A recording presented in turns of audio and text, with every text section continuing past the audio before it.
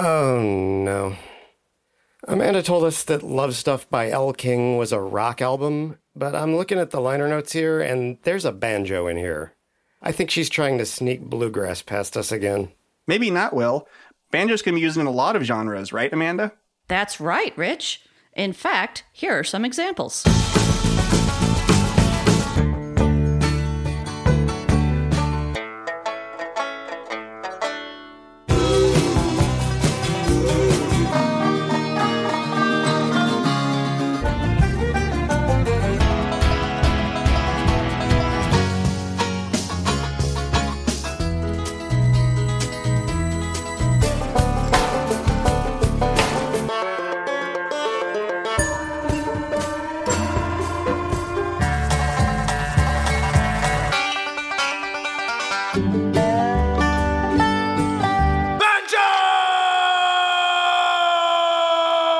See, even Space Ghost is excited about it. I don't know. He sounded pretty upset to me.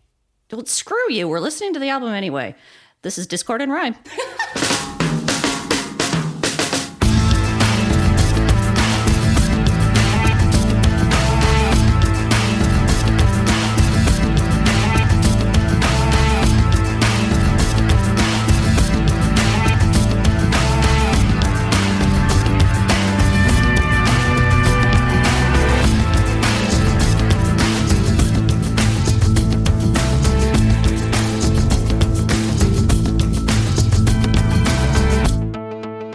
Everybody, welcome to Discord and Rhyme, a podcast. I was about to say a suspect.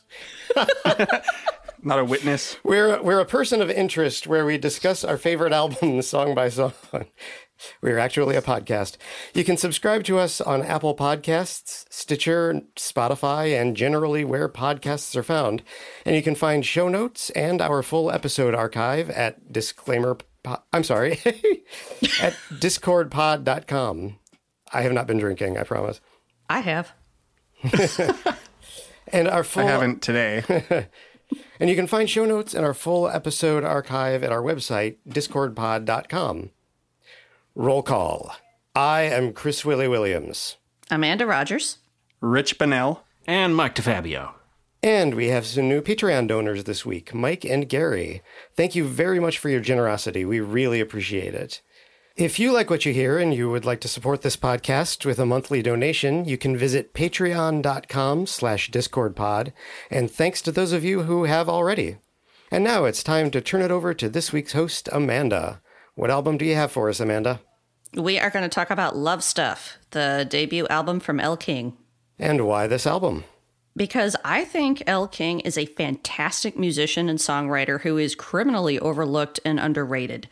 I have already heard her referred to as a one-hit wonder, which is inaccurate for one thing, because this album alone turned out 3 hits. Yeah. And it's unfairly dismissive. She has got time, and Love Stuff proves she's got the talent and ability, and I hope her career is long and glorious.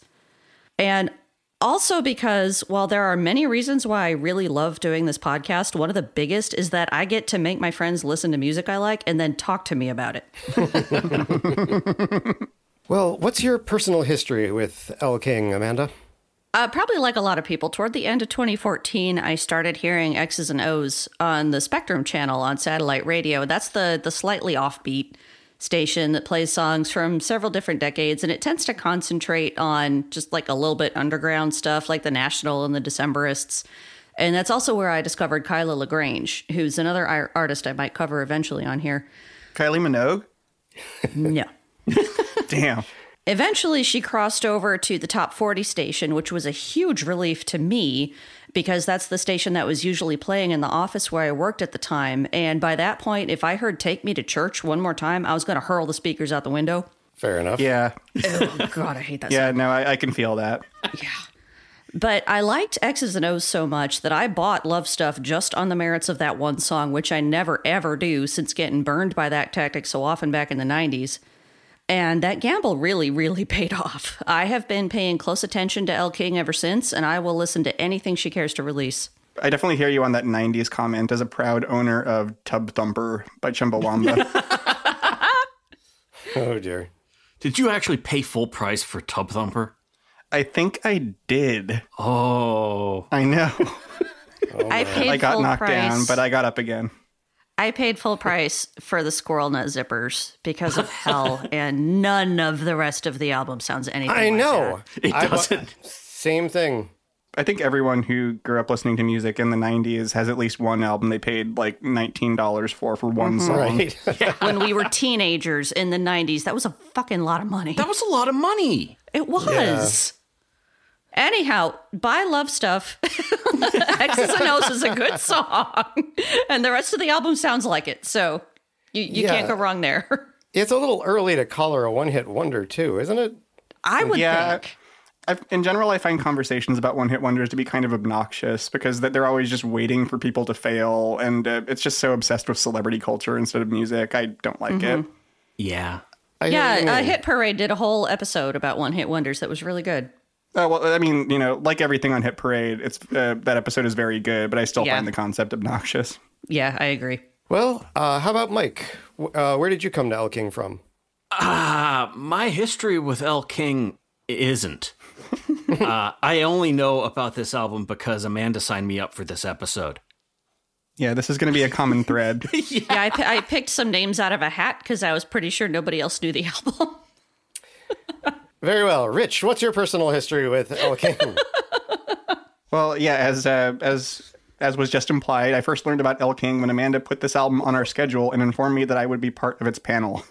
But I have heard her music before in movies, both the song Good Girls from the soundtrack to the new 2016 Ghostbusters, and the song Baby Outlaw, which played over the closing credits to the Charlize Theron action movie The Old Guard, which came out this year. Well, I ain't nobody's baby, baby, I'm an outlaw.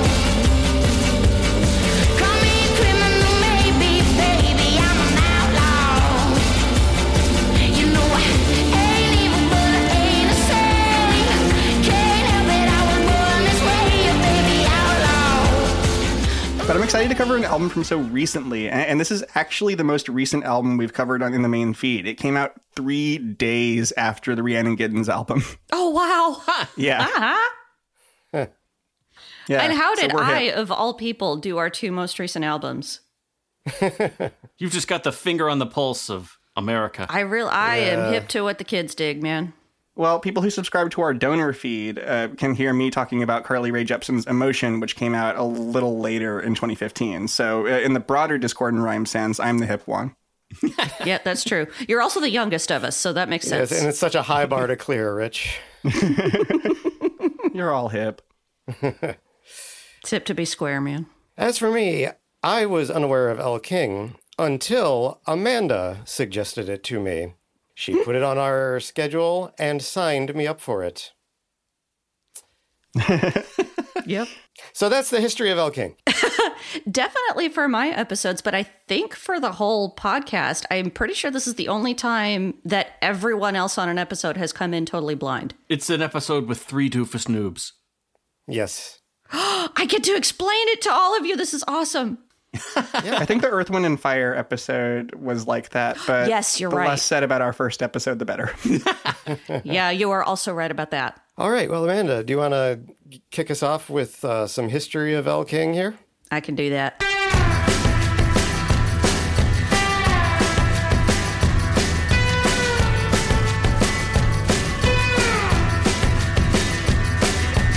I've been dancing in a devil's dirt. I'm a whole lot of trouble in a itty bitty skirt. Well, the best kind of loving is the one that hurts. You can get your kicks, but I'll get mine first. I can take you down with a damn gay wild. There's a whole lot of sinning, but the grinning from miles. 3 hits on a 6 is a number that you dial. You could be like me, but I'm a real bad child. I do what the good girls don't. I do what the good girls don't. I do what the good girls should never, ever, never, ever do.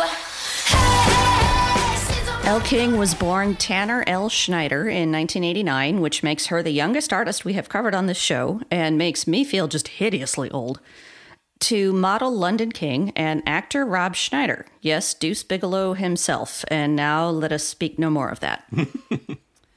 She grew up in Ohio The with sensitive her... naked man from now on is all it will be. I don't get it.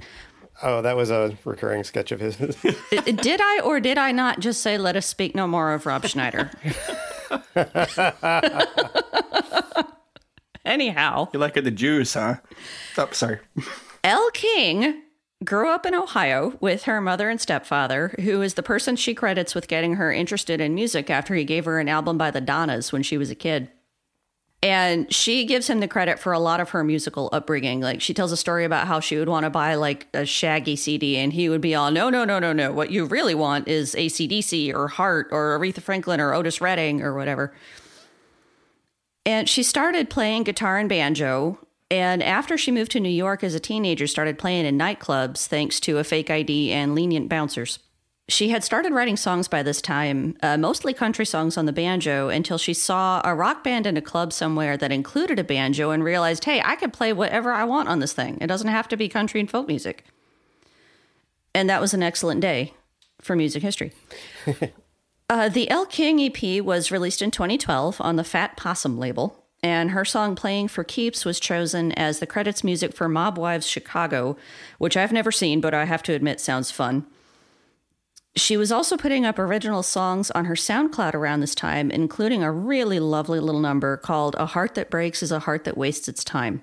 Such a great title. Yeah. It is, isn't it? Well, the ghosts in this old house are the only friends of mine. 'Cause a good friend in this world is sure hard to find. Well, a love that comes is a love that's sure to go.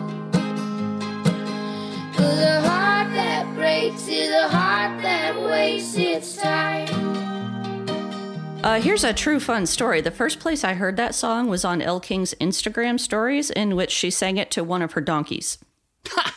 Aw. And it was an adorable video, and I kept thinking, this is a great song. What is that? So I Googled it and found her SoundCloud and discovered it was an original. It's a fantastic song.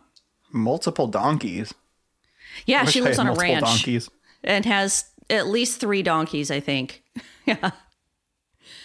Anyhow, all of this was enough to attract RCA's attention, and they released her first full-length album, Love Stuff, in 2015. And here we are. Terrific. I'm so used to talking about like 8 other albums first, but we're done. Yeah. It's kind of fun when it's a debut. Yeah. It is. Before we start talking about Love Stuff song by song, if you have any questions or feedback about the show or just want to drop us a line, we're on both Twitter and Instagram at DiscordPod, and you can email us at discordpod@gmail.com. We would love to hear from you.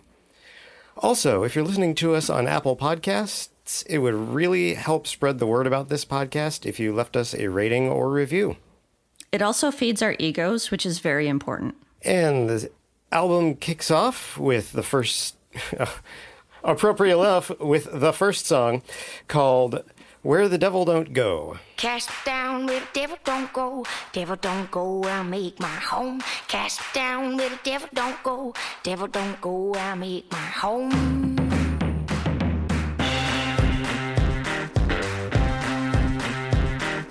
Drown my woes in a lake of fire. Sinner song won't take me high. Drown my woes in a lake of fire. Sinner song won't take me high. Good Lord, turn his back on me. Lucifer gonna set me free. Good Lord, turn his back on me. Lucifer gonna set me free. It's a mean world that I've known. Never got no good doing what I'm told. It's a mean world that I've known. Now you'll find me where the devil don't go. Where the devil don't go.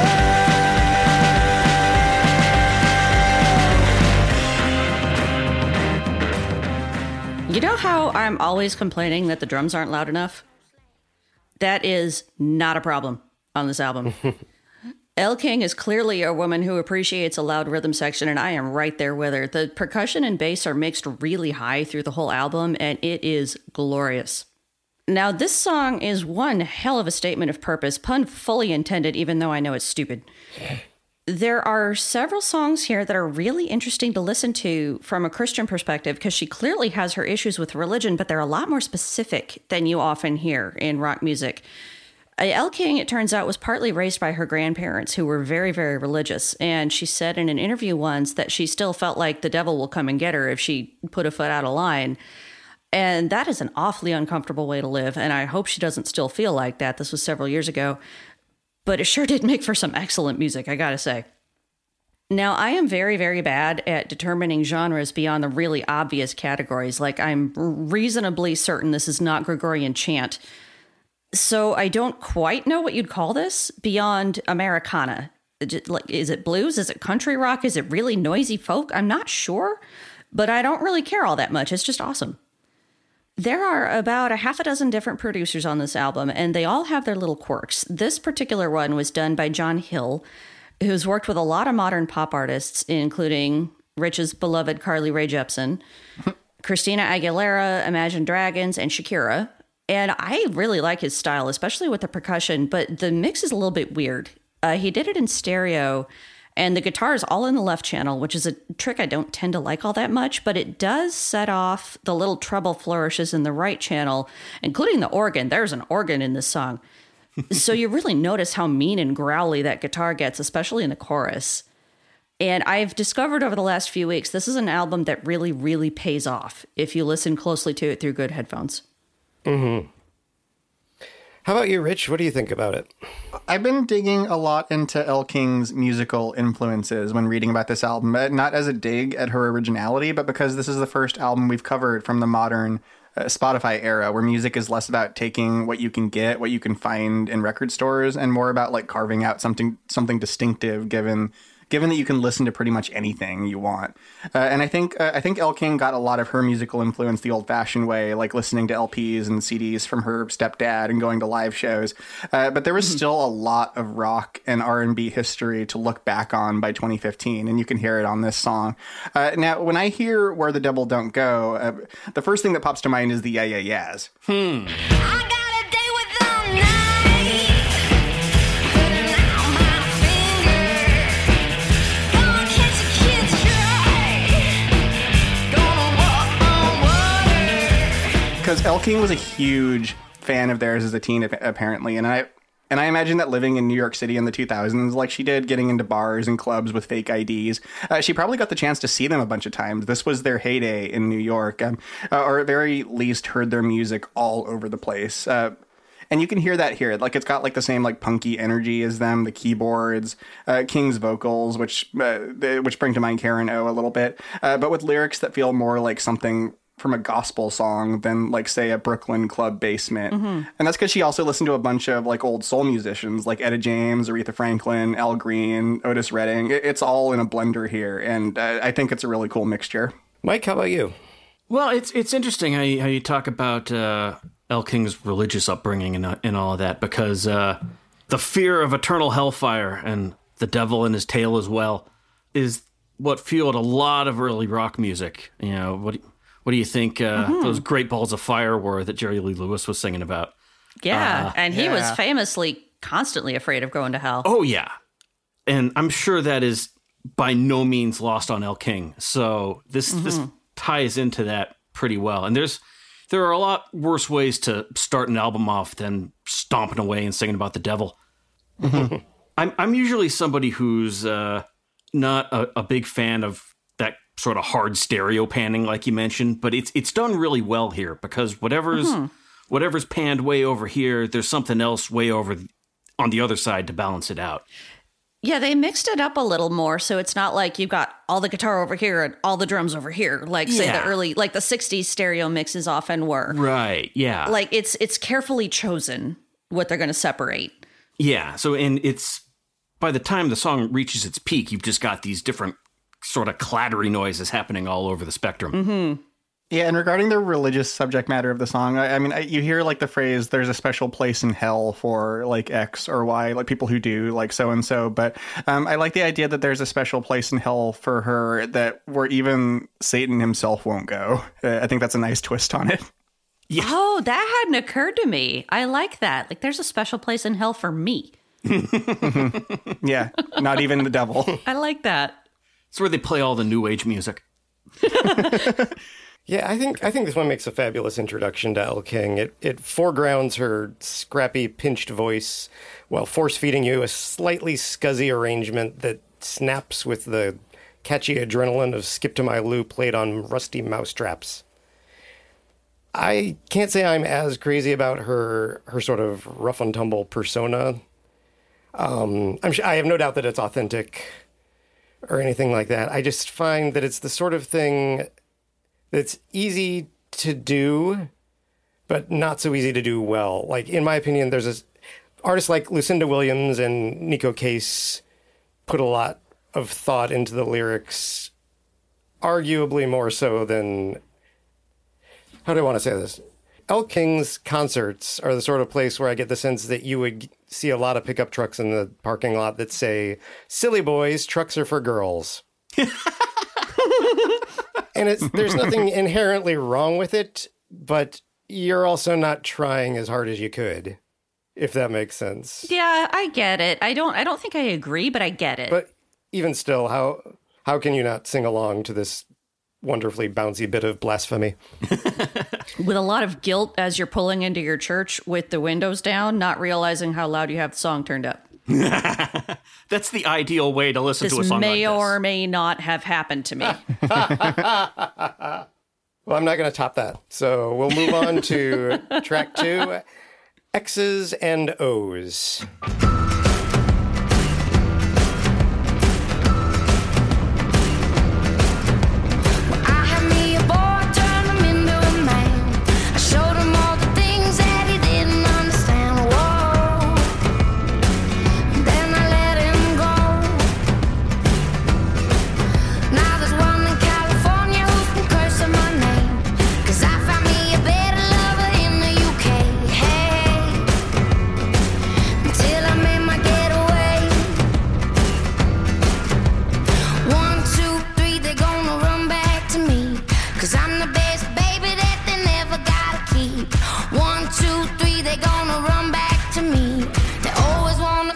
But they never want to leave. X's and O's, they haunt me like ghosts. They want me to make them all. They won't let go.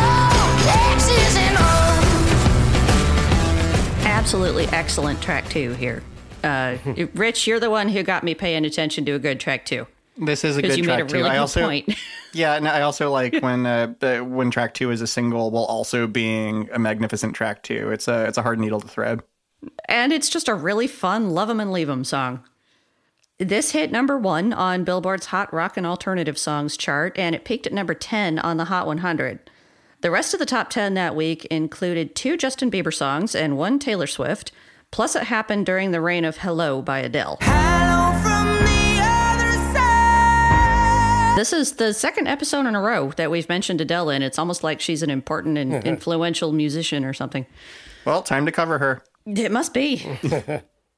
This does not sound anything like the other things that were on the radio at that time, but it has "This is a hit" written all over it.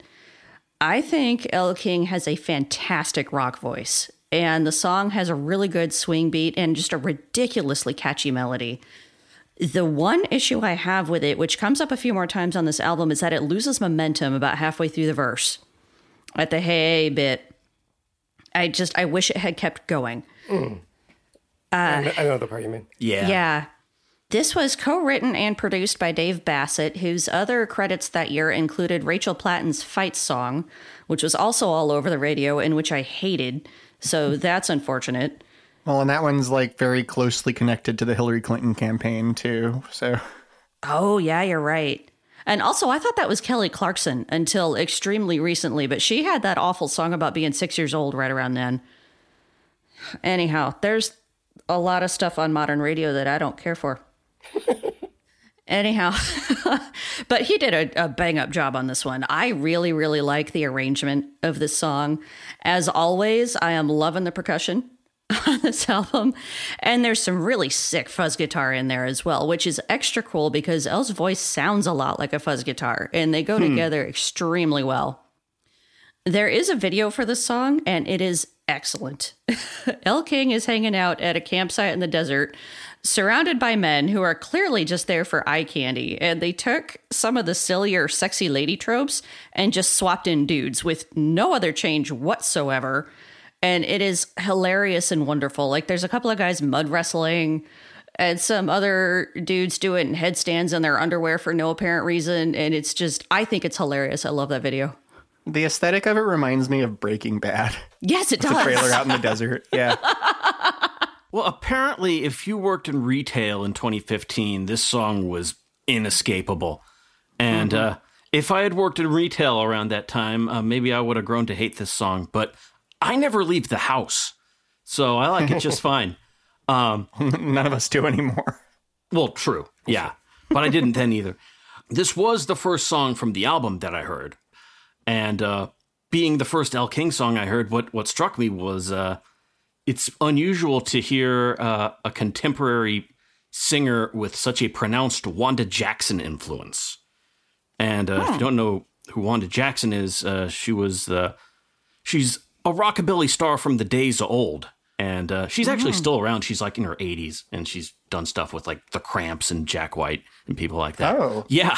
But I've got a clip of one of her songs here so you can hear what I'm talking about. This is from a song called Funnel of Love. Here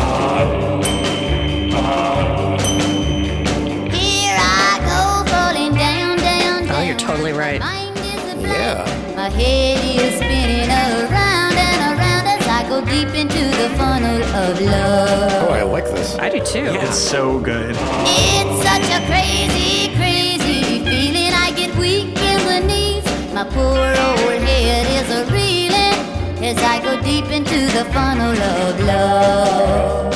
Mike, Funnel of Love is one of my favorite songs. Thank you so much for putting it in this episode. And I totally agree with the similarity. Yeah. That's awesome. I first heard the song on the Rhino Girl Group's compilation, One Kiss Can Lead to Another, which is actually holding up my monitor as we speak. Yeah, Wanda Jackson is one of those names that I know, but I'm not real familiar with her actual music, and clearly I need to get on that. Yeah, Funnel of Love is kind of a cult hit that kind of just it was originally a B-side. It just eventually kind of broke out because just a song like that can't be contained in a B-side. And it was covered by The Fall. Oh, wow. I have not heard that. Yeah. Wow. Anyway, regarding X's and O's, it's interesting to hear a song from the perspective of a manizer. You don't hear too many of those. I'm not as enamored with the video as some people are, but that has more to do with my own inherent hatred of the male form. There are some chiseled abs in that video, like abs with abs. That's partly why I like it. Yeah, I actually don't remember hearing this song in 2015. I probably heard it just moving around in the world at the grocery store and such, but I probably don't remember it because everything got drowned out by Uptown Funk that year. That's all I remember from 2015. That was the only song. That and Hello. Yeah, and I think Hotline Bling was that year too. Wow, we're mentioning so many new cool songs. We're so cool. But, so, We're X's on the and cutting O's. edge. X's and O's, personally, I think it's a banger, but one thing, the riff and the overall tone, every time I hear it, it's very similar to Personal Jesus by Depeche Mode. Oh my God, you're right. Feeling unknown, you're all alone. Blessed by the telephone. Lift up the receiver, I'll make you a believer. Yeah, and it's hard for me to turn that similarity off. That said, as I mentioned back in our MTV Nevermind the Mainstream episode, I'm not a huge fan of Personal Jesus. I've just never cared for it very much, but I think X's and O's is a really cool song, so it's a nice variation on it. Yeah, as I recall, I was supposed to be on that episode, but I was sick. But I instructed you to say how awesome Personal Jesus is. So it makes sense that I also really love X's and O's. I have to admit, though, I've taken to playing this song in my head, but replacing a bunch of the words with lines from The Blarney Stone by Ween. Patty was nice, she was pale and cute, but I threw her away like an old piece of fruit. That That is a mashup that desperately needs to happen. By the way, also, this feels like one of those songs where explaining the title might get us the explicit tag, but have you all thought about it? No. X's and O's, it's memories of all of her past orgasms haunting her. Oh my God. I've just been annoyed by the unnecessary apostrophes. Yeah, it's badly punctuated, and I always did think it was a clever phrasing, but I didn't get that. Anyway, as for me, I totally agree with all you guys. I love how enormous the drums sound on this whole album. And this song in particular intentionally sort of over-compresses them without letting them lose focus in an indistinguishable blur. And this is going to sound like an odd comparison, but around the 2:15 mark, there's a brief fuzzy guitar solo that sounds like the sort of thing Ronald Jones played on mid-90s Flaming Lips albums like Clouds Taste Metallic. X's and O's.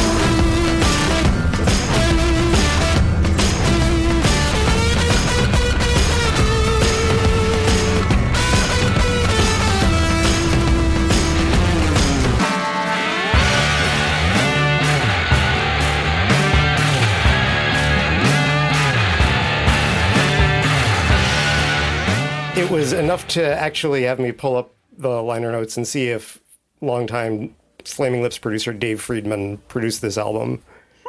He did not. It's produced in the way that he would, just compress everything. Yeah, I can hear that. Yeah, it felt to me, and it feels to me like he's a fairly big influence on, or his style at least, is a fairly big influence on this album, which is obviously another plus. But regardless of the production, King is the album's star. And when she heaves that scratchy Ella Fitzgerald with a throat abscess voice into a song as irresistible as this one, it's hard to think about anybody else who might be involved with the track. It's great. Mm-hmm. And we'll follow that up with another great one called Under the Influence.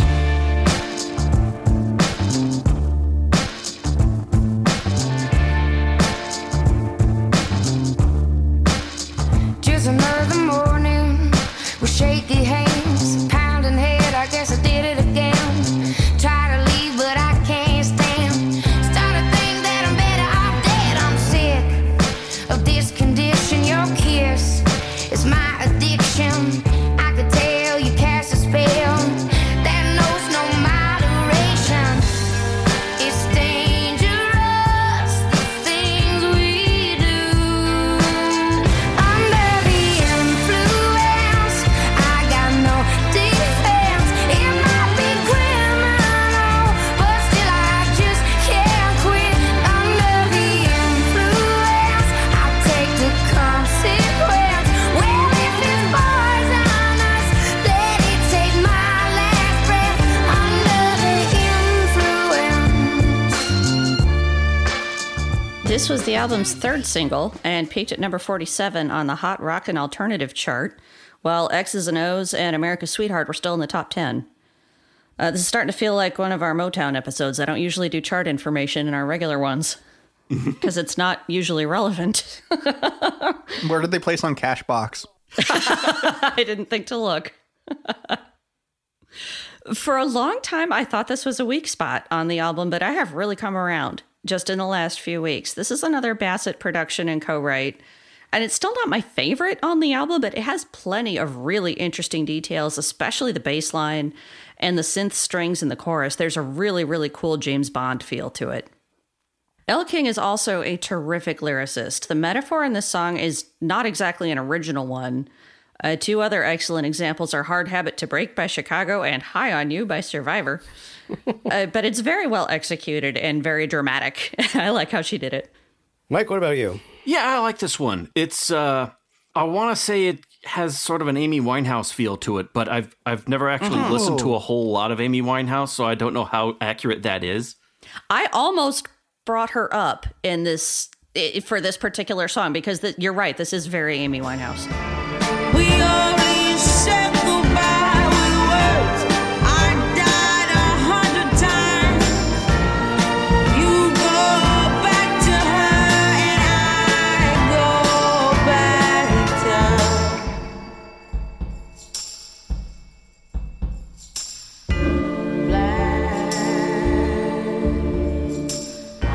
I had a suspicion that this sounds like Lana Del Rey, but I've never actually been able to get through the first minute of a Lana Del Rey album, so I can't actually tell you that. Yeah, I'm with you there. I like this much more than any Lana Del Rey song I've heard. And I've seen a few people make the James Bond comparison, and I'd say it's maybe not Goldfinger level, but certainly better than the one for Octopussy. I'd say it's about Skyfall level. I've never actually heard the theme from Skyfall, so I can't say. Oh, no? No. That's actually the It's only eluded Bond movie me. I've ever seen. I really liked it.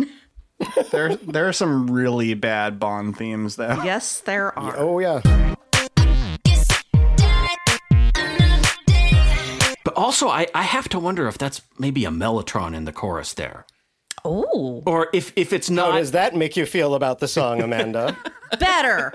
It might be. I'm wondering if it's either a mellotron or some sort of virtual mellotron emulator.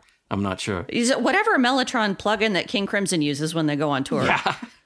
Because nobody's dragging an actual Mellotron around the world anymore. Right. I would say this is one of my favorite productions on the album. Like the way that hot 90s groove, like it dissolves into those like really dramatic descending strings. Like as soon as I heard those for the first time, I was like, oh, this is so cool. It feels extremely cinematic. And I think that the 007 thing is a really good like point of reference.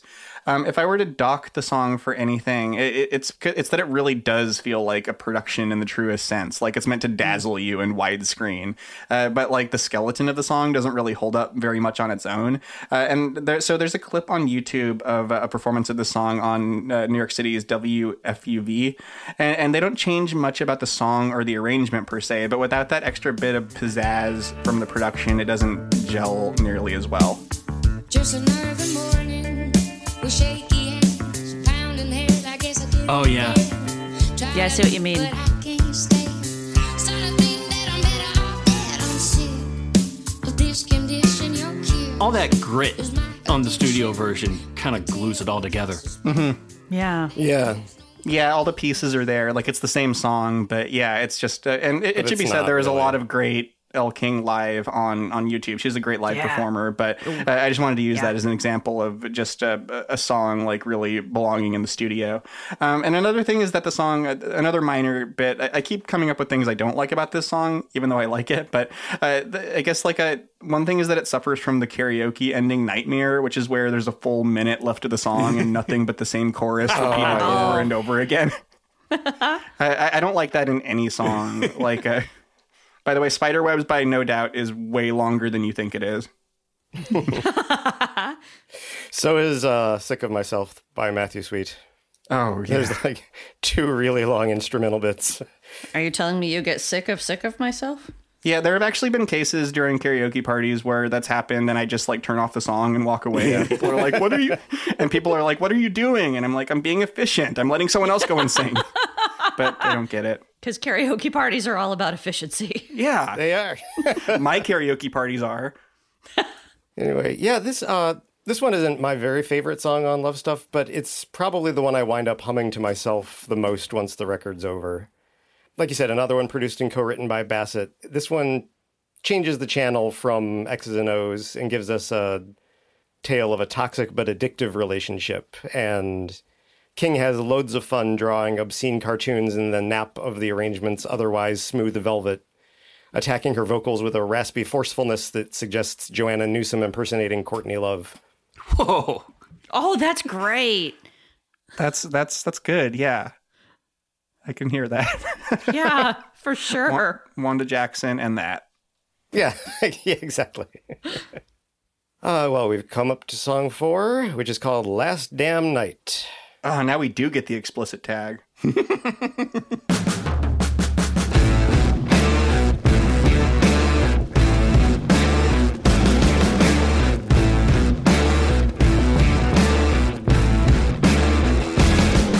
got one hand on the bottle and one foot in the grave. It's been too long since I slept, but I ain't got time to waste. 3 long days, boy, you better pray, 'cause when that light shines on you,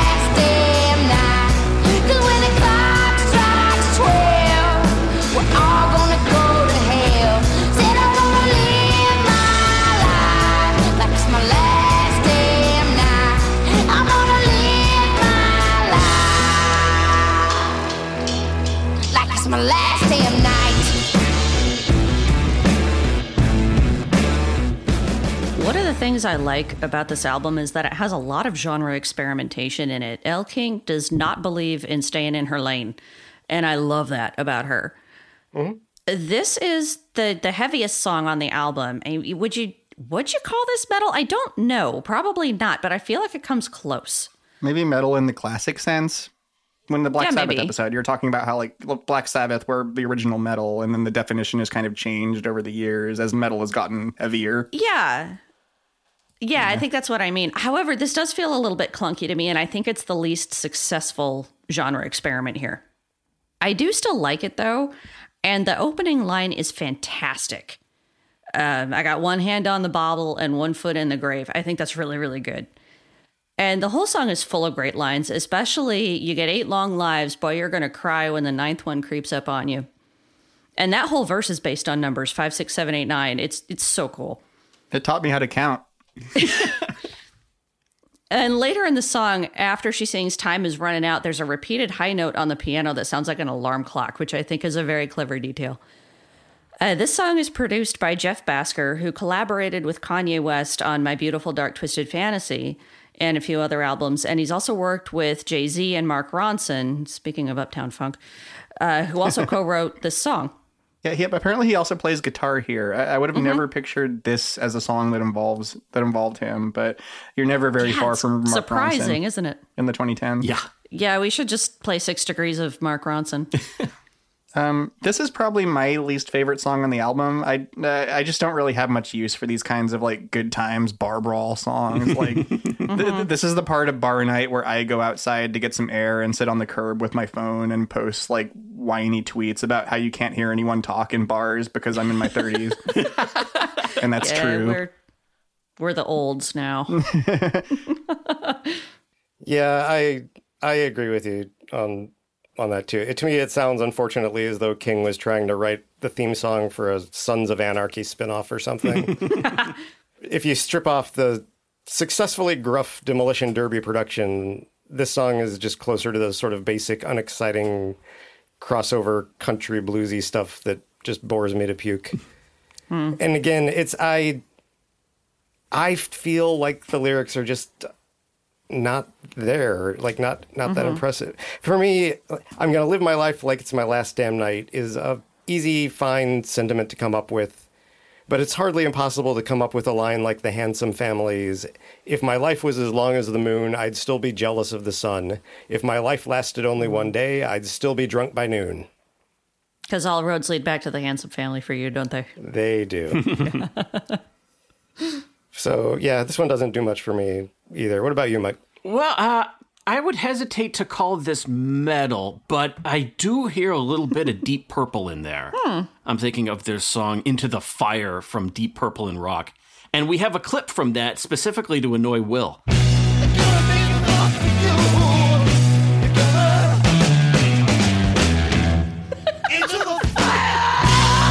Successful annoyment achieved. You can turn it off. You're right. This does, yeah. Oh, yeah. The riff is very similar, isn't it?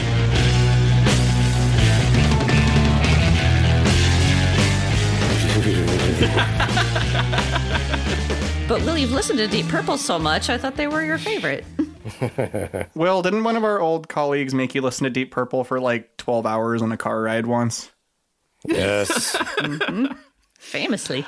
I understand. I won't name any names, but yes. The most interesting thing about this song to me is that she recorded it at Sun Studio. And oh, really? I didn't know that. Yeah, and her lead vocal has that slapback echo on it, which if you're going to record at Sun Studio, you pretty much have to have. Oh, that's fantastic. I can't believe I hadn't found that out. This gives me the perfect opportunity to tell the story about the time I was a huge asshole at Sun Studio. I was there during Elvis Week in 2001. It was the 25th anniversary of his death. And we went on the tour of Sun Studio. It's a very, very cool place to go. You should all go there. And there's, in the front room, there's a jukebox that's free. And it's all loaded up with Sun artists. And of course, it was just Elvis after Elvis after Elvis. And that by that point, I'd heard so much Elvis, I wanted to puke. So I went and loaded it up with about 10 Johnny Cash songs in a row. And then I ran over to the other side of the room. and watched everybody get really angry when all the Johnny Cash songs came on. They didn't have Brian Eno's Thursday Afternoon. Oh, if only. It's like wasn't it What's New Pussycat that John Mulaney told the story Yes. about playing over and over? Followed by one, It's Not Unusual. Yes. Yeah. I wasn't as clever as that, but it was still really fun. But I love hearing details like that about about like the physical form of a studio influencing the music. Like I really only know like that the details about like the Motown studio that we've talked about in our compisodes. But Yeah. And I don't know if they were using, the original tape recorder that they used for the slapback echo, but I think they figured we're recording at Sun Studio, we might as well, give it sort of that sonic quality. Yeah, well, why else would you record at Sun Right, Studio, yeah. right? Isn't that the point? Or I guess just to say you did. But yeah. Yeah. Which is very cool to say. Right, yeah. Well, if nobody else has anything about Last Damn Night, as they shouldn't, we're going to move on to Cocaine Carolina, track 5. Both words start with K's, so we can be pleased that she stopped there.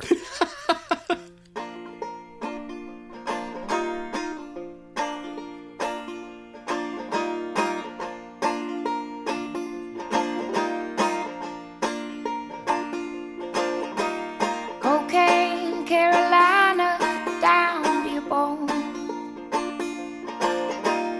Fireworks in your heart, beg you far from home.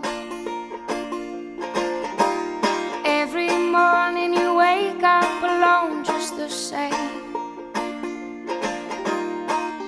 Who'd wanna live longer anyway?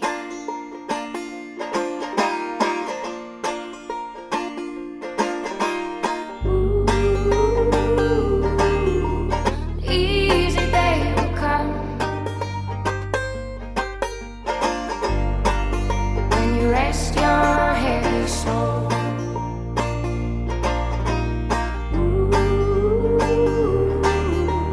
Easy day will come when your hard living is done.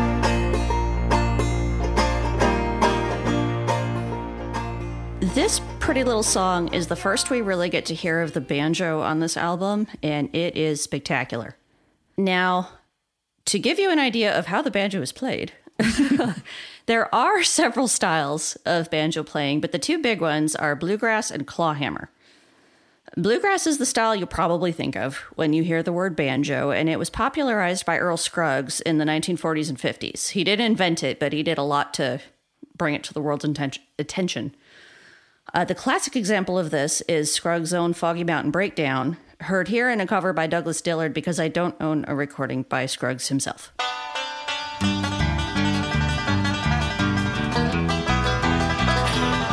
oh, that never occurred to me that this was a composition. It's like Flower of Scotland. That's just that song you hear on the Wow. bagpipes. This is just that song you hear on the banjo. That was like when I learned what song was. I got to see Earl Scruggs live once, and his set ended with a massive crowd moshing to the Ballad of Jed Clampett. That is amazing. I wish I'd been there. So what we're hearing in Cocaine Carolina is clawhammer style. It is much older than bluegrass style. And while I'm fuzzy on the exact differences because I'm not a banjo player, although I'd love to learn, I think it largely has to do with how you move your right hand and how many fingers you use to pluck the strings. In my experience, clawhammer tends to be far less busy than bluegrass style, and it's a lot easier to pick out the melody. And this is the type of playing you hear from Sufjan Stevens.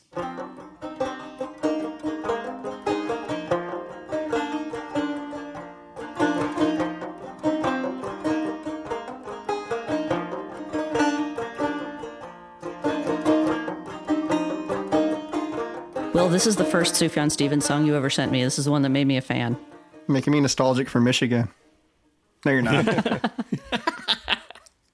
Now, as for Cocaine Carolina, my word, this is a lovely song. And the lyrics just break my heart. Most of the songs on this album have co-writer credits, but I'm inclined to think Elle King is mostly in charge of her own lyrics because they're all clever and thoughtful in a very consistent way. And the line in this one that really jumps out at me is, "Who'd want to live longer anyway?" What a gut punch. Mm-hmm. Now, way back on the Velvet Underground episode, when we were talking about I'll Be Your Mirror, I mentioned how much I like platonic love songs, and I used Cocaine Carolina as an example of a really, really good one. And I stand by that. I think this is one of the most kind and loving songs of friendship that I have ever heard. And sometimes it makes me cry a little bit just because of how sweet and loving it is. Now, this is another Basker production, and it is wildly different from the last one. You wouldn't necessarily think you'd have something this delicate and pretty in him, but here we are. The synth bass actually works extremely well for once, and the piano in the second half of the song is just beautiful. I especially love the parts where the piano doubles what the banjo is doing.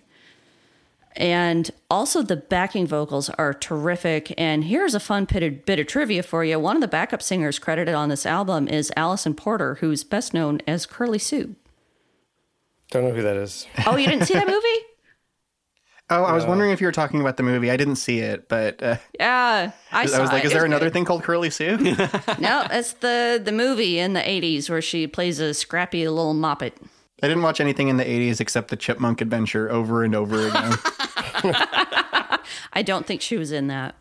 Well, so at this point, it really hit me that this is a really well-sequenced album, which is pretty amazing for 2015 when supposedly nobody but us listens to albums anymore. Yeah. Right. But there's a nice, like, sit down and chill out with the banjo vibe to the whole middle section of the album. Like, after it opens with these four, like, really lavish, ear-catching, like, again, cinematic productions. And I think it's nice that they actually, like, thought about what order the song should go in. But the banjo makes me think of something else, which is like the sheer, like, just size of the production of an album in the 2010s. So I mentioned that I talked about Carly Rae Jepsen's 2015 album Emotion in our donor feed. And one thing that came up during that discussion was that just the process of producing a major label album has just gotten a lot bigger in recent years. And I bring that up specifically for Cocaine Carolina because if you look at the credits for Love Stuff, you'll find 5 bassists, 13 guitarists, 14 credited for drums, percussion, and beats. Beats are a really important component of a lot of modern albums. You also have 12 engineers, 6 producers, and 4 programmers. But for the credit that says banjo, just Elle King. And I'm glad that given such a massive production, she managed to retain complete ownership of this one instrument. They didn't call in any other like banjo ringers or anyone. It's all just her. As for the song itself, I kind of wish it was even simpler, honestly, like without the keyboards. But like we've already said, Jeff Basker, he worked on Kanye West's My Beautiful Dark Twisted Fantasy. So I'm taking it that empty space isn't really his forte as a producer. Like there's a reason they call that album Maximalist. Fair enough. What do you think, Mike? Yeah, what this song makes me think of, there's an old Steve Martin bit about how it's impossible to play a sad song on the banjo. Oh, yeah. Oh, death and grief and sorrow and murder. And it's a good bit, but Steve Martin knows full well that that is just not true. Right. And Steve Martin is an excellent banjo player. Yes. But my argument number one against that claim is that Sufjan Stevens song we just heard. But this is a good one, too. Mm-hmm. Just very pretty and sad. And I like the combination of the banjo and the synth bass. It's two great tastes that you wouldn't expect to taste great together. Maybe because it at least sounds like an analog synthesizer, whether it is or not. It's not like, your bow, bow, bow, bow, bow sort of... It doesn't do that. So, yeah. I was thinking about this as opposed to those of you who are on our Patreon feed may have heard our bonus episode on Bruce Hornsby. And there's that hideous synth bass on the way it is. Exactly. Yeah. And this one is like the opposite of that. yeah. Yeah, this one's my favorite on the album by a country mile.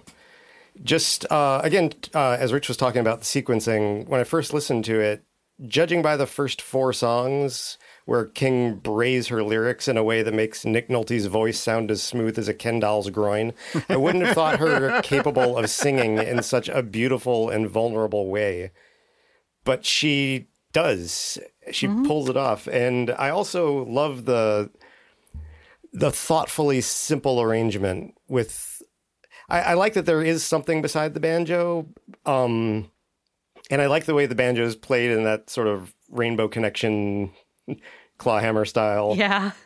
But also the synth bass sounds like it's slithered over from a Granddaddy song or something. It's not at all what you would expect. And musically, lyrically, everything, it's just as shearingly beautiful as anything you would hear on a Phoebe Bridgers record. And that is high praise from me. We should cover Stranger in the Alps, speaking of like new We album. should. I agree. Yeah, that would shatter the record for newest album. And it's really good. Yeah, Will, I am super excited to hear what other comparisons you're going to make for Elle King's voice, because they've all been really good so far. Oh, I think that's about it. Oh, man. We'll just have to wait till we cover her next album, since Amanda seems determined to cover all the albums by her favorite bands. 11 more Bruce Hornsby records coming up. Yeah. For now, though, we're still on Love Stuff, and it's up to song 6, Song of Sorrow.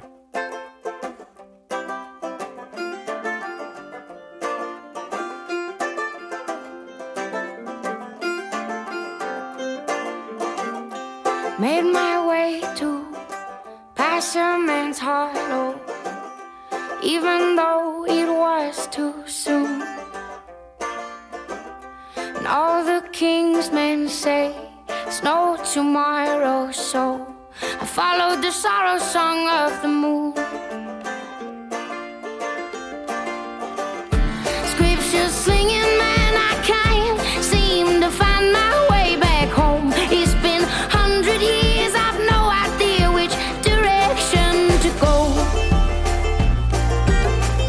This is my song of sorrow. This is my song of sorrow.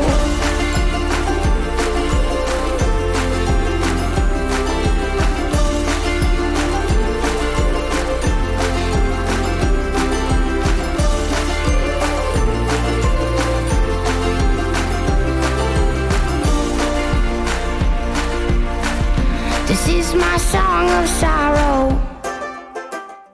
This is the first song on the album that is credited only to Elle King as the songwriter, and hot damn, it's a good one. There's more really excellent lyrics here. I think the phrase scripture slinging man is just wonderful. And I love the line in the second verse, I'm repaying all the time I borrowed. The whole song has a really nifty storybook feel to it, but twisted into something more dark and adult, which is something she's very, very good at. This is produced by John Hill, same guy who did Where the Devil Don't Go, and he did a really great job with this one. I think it's a rock song at heart, but the country and bluegrass details in it are very, very well done. Also, there's a credit in the liner notes for bouzouki, and I think it might be in here. I thought that was a mandolin for a long time, but it might be the mystery bouzouki. I'm not totally sure. Lowest rated Scooby-Doo episode ever.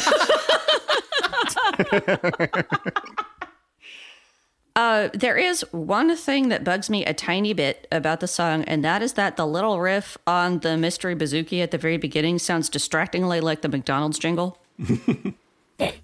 Do-do-do-do-do.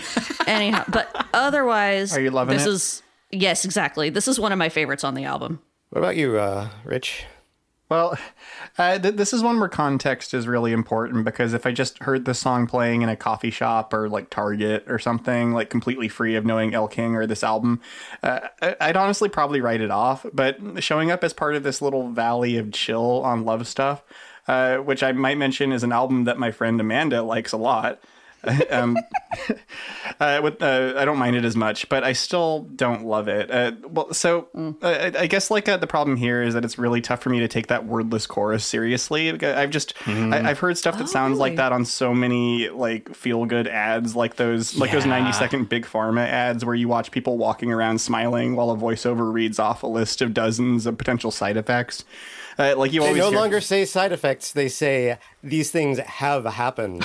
Are you serious? Yeah. They don't say may cause. They say may have happened. This is such a fucking dystopia.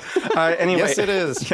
It's another thing. Well, it's the same tone to me as "Home" by Edward Sharpe and the Magnetic Zeros. Oh, yeah. Let me go home. Home is wherever I'm with you. Like you're marching home at dusk with your bearded mountain commune, so you can build a fire and brew a piping hot Keurig cup. And that's a very fair point, but I love that wordless chorus. I think it's really beautiful. No, I think I'm criticizing the song like based on a bunch of like factors that are like, I guess extra textual is a way of putting it. And I guess that's just, I don't know. And that's just kind of the way music works. Like it hits you in a certain way or it doesn't. But Well, and that's the thing. Music doesn't occur in a vacuum. It's affected by everything around it. So it's totally fair. Yeah. Yeah. So what I'm saying is thanks Big Pharma and thanks Edward Sharpe and the Magnetic Zeros. Yeah. Although I will say Assholes. that Valley of Chill is going to be the name of my debut album. Mike, what do you think about this one? I'm kind of with Rich here. I don't dislike the song at all, and it's not even the wordless chorus that I don't like. I think I've pinned it down to that glockenspiel. It sounds Really? It makes it sound like the background to a YouTube video of some kind. Maybe something about how you won't believe what the puppy did next. But I don't mind the song at all. I just don't like it as much as Amanda. I like the little trick it pulls at the beginning where you think it's going to be either going to be two songs in a row and I don't know how I feel about that, but then it picks up right when it needs to. Yeah. Yeah, I agree. I was feeling like, wow, coming directly after Cocaine Carolina, Song of Sorrow might have been more effective elsewhere in the playlist. But then it does kick back up with this sort of polyphonic spree influenced exaggeration. Good comparison. But yeah, it's not one of my favorites, but yeah, I like it. So now it's time for America's Sweetheart, track 7.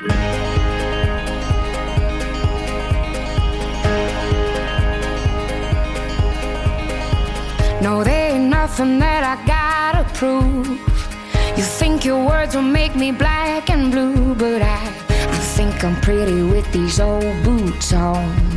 I think it's funny when I drink too much. You try and change me, you can go to hell, 'cause I don't wanna be nobody else. I like the chip I got in my front teeth, and I got bad tattoos you won't believe. So kick out the jams, kick up the soul, pour another glass of that rock and roll, turn up the band, find the hole, gonna lose control tonight. What do you want from me? I'm not America's sweetheart, so beat the drum with me. I'm not America's sweetheart. Well, they set up to that fuck this time, so I lit up and she back it down. What do you want from me? I'm not America's sweetheart. She loved me anyway. This got to number 10 on the Hot Rock and Alternative chart. Ahead of it were Stressed Out by 21 Pilots and Elle King's own X's and O's. Plus, it was that very dark time in music history when Disturbed covered The Sound of Silence. And that very dark time when 21 Pilots were still a thing you would hear anywhere. I like 21 Pilots. Oh, I'm sorry. It's okay. You don't have to apologize. Okay, I hate them. Okay.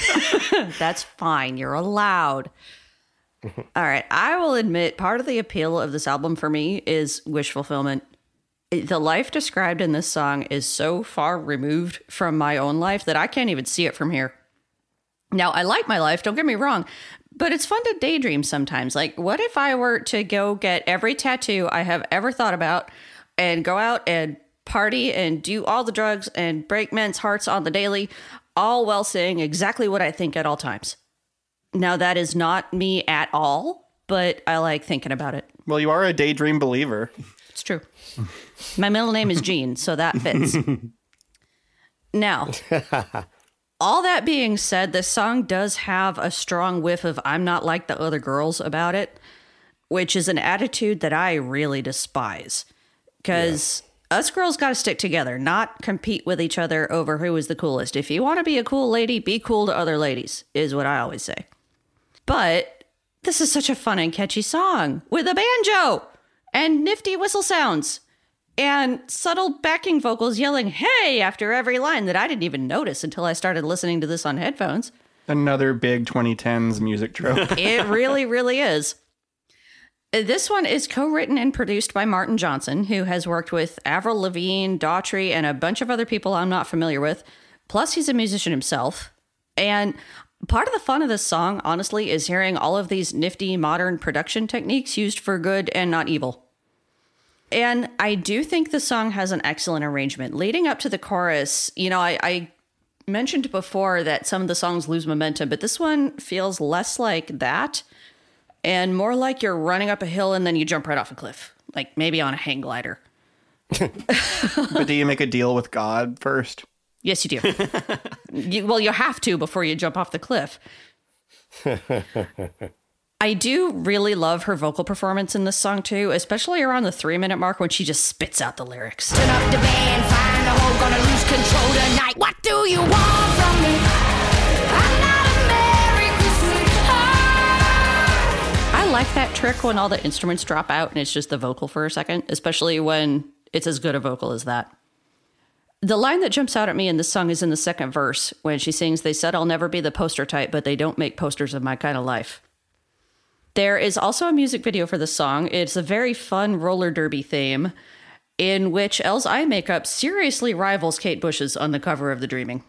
Well, one thing I like about the music video is that, like, Elle King is singing at what appears to be a combination square dance and roller disco competition. Yeah. And people are doing, like, very difficult-looking, like, stomping moves while wearing roller skates, which is really impressive. Many of which look utterly terrifying. Yeah.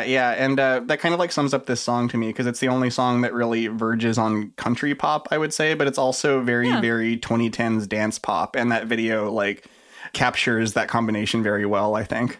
You're right, it does. Yeah. So to bring up Carly Rae Jepsen again, my wife said that this reminded her of Call Me Maybe, and I can definitely hear the similarity. But the song I hear most of all is Firework by Katy Perry, which it has like that explosive Max Martin chorus that just starts at 10 and then just gets louder. And then it has that 4 on the floor kick drum, which Elle King specifically mentions just to make sure you don't miss it. Yeah. And I'm going to include a clip of Firework, again, just to annoy Will.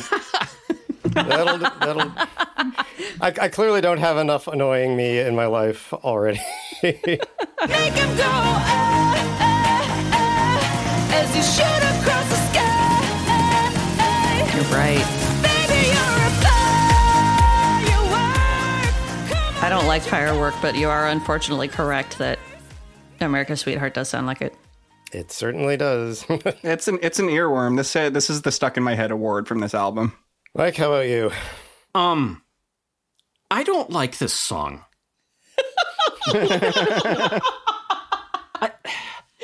It has nothing to do with the message of the song. And if somebody, you know, I'm not going to try to come up to somebody who hears this song and feels better about not living up to society's idea of the ideal woman and just say, well, I despise it.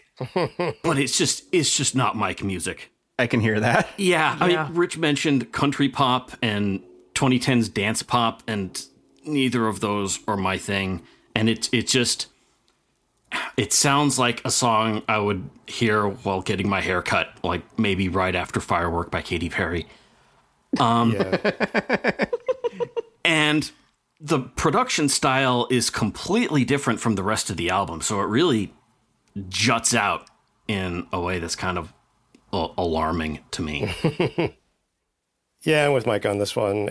I the whole hacky mainstream radio EDM chorus makes me feel like I'm watching the Victoria's Secret fashion show or something.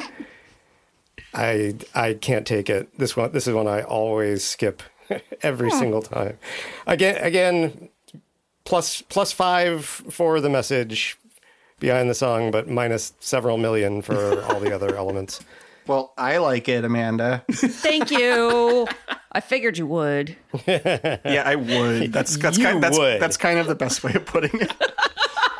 I have voluntarily listened to several Katy Perry albums, and I like at least one of them a lot.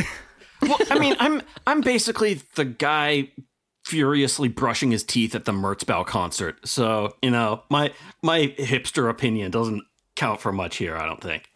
You've been to a Merzbow concert, though. Yes.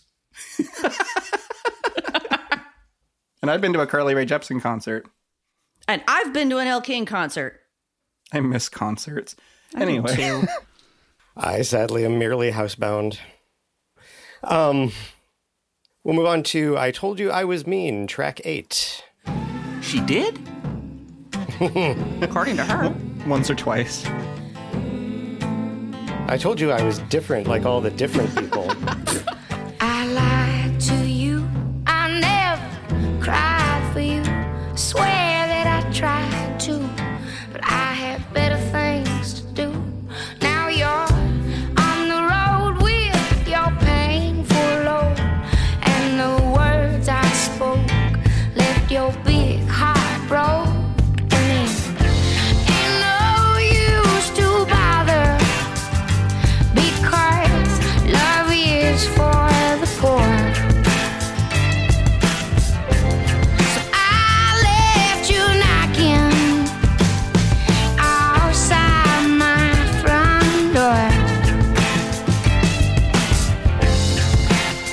You knew what this was. I don't want you anymore. I warned you before. I warned you before. Well, I could have sworn I told you I was me. I like this one a lot, but musically, I don't have a whole lot to say about it. It's produced by Jackknife Lee, who's an Irish producer who's worked with U2, The Cars, and REM, along with a bunch of more modern groups that I don't really know anything about. I was not super surprised to find that out. The sound of this one is very, very clean, like a lot of U2 sounds to me. Honestly, this one's a little bit too cleaned up. I'd prefer a little bit more grime left on it. That might help, yeah. Yeah, lyrically, well, it sucks to be that guy, but she told him. And that she Honestly- wasn't America's sweetheart. Right? So she reiterated it. Yep. The theme kind of reminds me of the movie 500 Days of Summer, in which Zooey Deschanel was perfectly honest with Joseph Gordon-Levitt the whole time, and he was a massive tool about it. And there's no indication that the X in this song is being a tool, but for real, if somebody tells you up front that they're going to treat you badly, you should believe them. Amanda, I believe the title is open parentheses 500 close parentheses Days of Summer. You are correct, and I apologize for the error. Best line in this song is, "I was lonely, so I let you hold me for a limited time only." It does feel like she came up with that line and then just awkwardly hammered it into the song, but it's a pretty good line, so I'm fine with that. That is exactly the note I have here. I wrote, "I let you hold me for a limited time only" is the sort of line that sounds like she couldn't fit "available only at participating Elle Kings" to sound right. That's really the only bit that jumped out at me. Yeah. Now, since I don't have a whole lot to say about the song itself, this feels like a good spot to talk about the overall production style on the album. Because even though there are so many different producers working on it, it still feels fairly cohesive. And I think that has to do with how many layers of sound there are on each track. Back on our Def Leppard episode, Mike, you talked about how Mutt Lange's favorite way to get a real big song is to layer it. But he would use like 5,000 layers of the same thing, which I think is how it ends up sounding so sterile and bland, like a dozen layers of phyllo dough with no filling. But here, it's tons of layers of different sounds. There's voices and percussion and keyboards and guitars, all kinds of interesting stuff, all manipulated all to hell so it sounds different. So you still have all these phyllo layers, but there's also, you know, the walnuts and cinnamon and honey and lemon juice, and that's how you got this delicious baklava of an album. Rich, let's say. I also don't have much to offer for this song, which it always burns a hole in my heart to say that, because I always want to say something about every single song to fulfill the mission of this podcast, damn it. But sometimes a song is just a song. It's pretty cool that it's this far into the album before Elle King like drops something no frills, though. Like there's a good amount of production and stylistic diversity going on. And Jackknife Lee, I know him because you mentioned that he worked with REM, and he specifically produced their final 2 albums, Accelerate and Do the Collapse, and those can also be described as very no frills REM, so he seems to specialize in that, I guess. Yeah, that's interesting. I didn't know he worked with REM on those albums. Yeah, Jackknife Lee was also the guitar player from a sort of a grungy punk band from the mid-90s called Compulsion, who He was? yeah, who had No kidding. who had a single called Basket Case at the exact same time that Green Day did. Oh, that's unfortunate. Oh, no. Yeah, Compulsion were good. Yeah, they had some catchy stuff. That's like the 2 Truman Capote movies that came out at the same time. The only thing I can specifically remember about Compulsion is that one of their song titles is "They're Breeding the Gray Things Again," which I loved. That's a great Again. title. I've heard 2 of their albums and they were both good. So check those out. I guess All if you right. like this song and REM, Way to go, they're all the Jackknife same. Lee. This podcast pro Jackknife Lee, I guess. We didn't know it, but we were. Apparently. Well, he's got another good one coming up, so. As for the song itself, I also don't have a ton to say about it. I'm a little disappointed that it didn't live up to the title, because it might be my favorite title on the album. But if you call a song "I Told You I Was Mean," I kind of expect it to sound a little meaner. But I mean, she does. That's a good point. She does plenty of sounding meaner elsewhere on the album, so it's not so bad. Yeah, I suppose that's true. Now we'll move on to track 9, Ain't Gonna Drown. I'm bound for the broken promised land to meet my demons and get back my upper hand. Lawman can't catch a soul like mine. Miracles are just too damn hard to find. Ain't gonna drown in the water. Ain't gonna drown in the water. Ain't gonna drown in the water. 'Cause the good Lord ain't bringing me home. Lawman can't catch a soul like mine. Miracles are just too damn hard to find. Ain't gonna drown in the water. Ain't gonna drown. We're heading back into twisted gospel territory here, and boy, does she do that well. It was tough for me to find a good clip of this song because it's all about the build, which is excellent. Every time around, another little detail gets added until the dam bursts. I am a sucker for that trick of taking the melody up an octave to increase the intensity. It's the same thing that Gord Downie does in the Tragically Hip song Locked in the Trunk of a Car, which is another song that I had a really hard time finding a clip for back on our Tragically Hip episode, and it generally works really well. Now, I have not found confirmation of this from the source, but I am sure this song is a response to the old spiritual Wade in the Water, which I think was first recorded by the Fisk Jubilee Singers. In the water, wade in the water, children. Wade in the water, God's gonna trouble the water. Everybody wade. Wade in the water, wade in the water, children. Wade in the water, God's gonna trouble the That sounds right to me, though I am completely out of my element dissecting something like this, which is to say I'm white. As are we all, at least on this podcast. That is a very old song, and the story goes that Harriet Tubman used it to communicate with the people she was bringing north. It's a song that has a long and significant history to African Americans. Now, I'm not sure whether there's any racial component to Ain't Gonna Drown. I'm pretty sure Elle King is just taking that gospel message and twisting it into something frightening. And she did that so well. This is a genuinely unsettling song. It's swampy and eerie and foreboding. But toward the end, there is an acknowledgement of the original song's history. Listen to the voices and the sound effects. Ain't gonna drown in the water. Ain't gonna drown in the water. Ain't gonna drown in the water. 'Cause the good Lord is bringing me home.